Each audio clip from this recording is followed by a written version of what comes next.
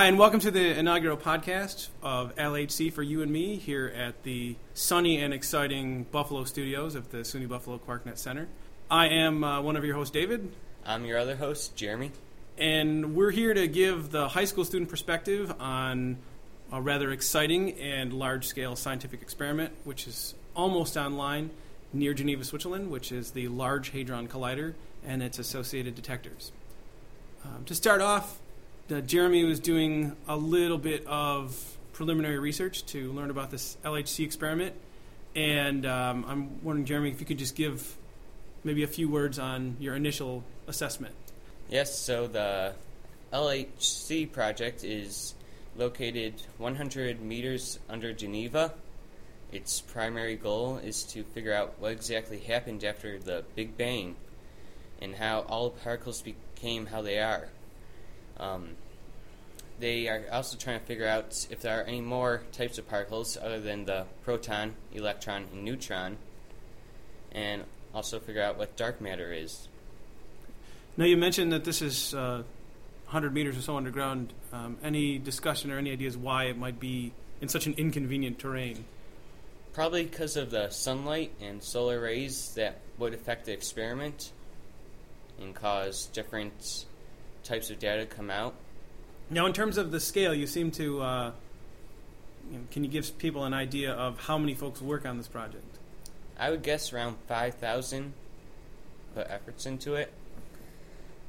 And from this, and I'm just asking, do you have any idea who pays the bills? Actually, your parents probably do, every day. I think the United States government contributes on the order of about a third of the total budget for this. And that's something that we would also like to explore. Now, the LHC that you've discussed, this Large Hadron Collider, this is the name for the actual path that these protons are going to take. And the proton-proton collider is what creates the interactions. But then these interactions have to be measured. And I'm wondering if you could at least discuss with us a little bit what devices will be used to make these measurements. The major projects are the Compact Muon Solenoid and ATLAS. Also, there is ALICE, LHCb, and TOTEM, which are the specialized projects. And these would be the devices that are actually going to be doing the measuring off of the collisions that occur in the beam pipe. Is that correct? Yes. Okay.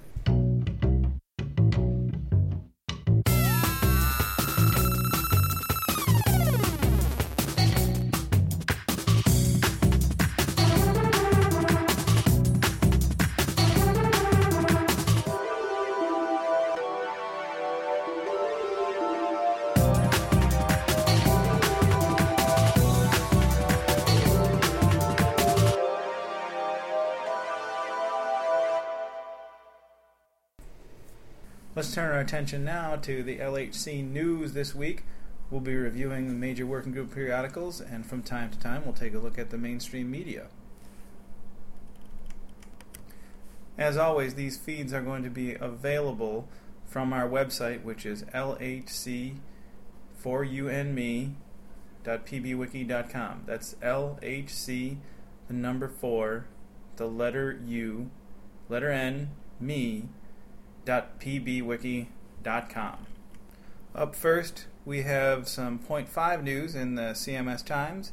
An article by Arcana Sharma discusses the continued commissioning progress with installation of the beam pipe, as well as some vacuum testing as they ramp up to the turn-on date. There's also a rather technical article on the YBO cryostat and by Domenico Dottola and Vincent Delecanol that details a removal of heat from all the power cabling inside the device. Moving over to the Atlas E-News, we'll start with the regular column News from the Pit, which this month is written by Cristina Jimenez, and she discusses the final assembly over at Atlas Experiment and the commissioning of the last 2 sections of beam pipe, as well as a reminder of an often overlooked component, and that's the transparency of materials not doing any measuring, and she discusses the requirement for the beam pipe to be transparent so that very few particles in the collisions will interact with the beam pipe and then not be detected later on in the outer rings of the detector. Next, we have an article by Robert McMahon about the evaporative heaters in the inner detector. This again discusses one of the engineering challenges of having an inner detector working at operating temperature of negative 25 centigrade, and then having the heaters there to reduce the ice crystals which would form on the inside of this portion of the detector. Moving over to QuarkNet's VLHC website, we're starting to see the first postings from the student journalists which traveled to the LHC for open days this weekend, and we can initially read an interesting blog written by John Schmidt and his work during the 3-day event. All the rest of the student journalists can also have their reports read at lhcscience.org/journalist, which the link will also be available at our website. That wraps up the e-news for this week.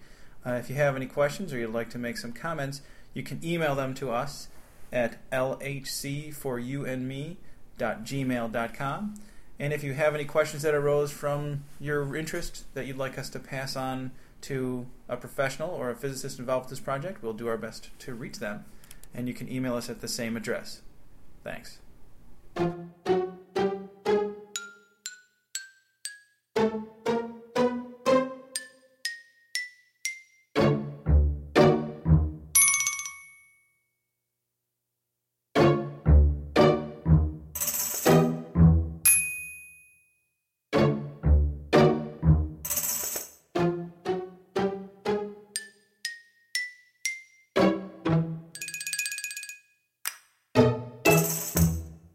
That's going to bring us to the end of our program today.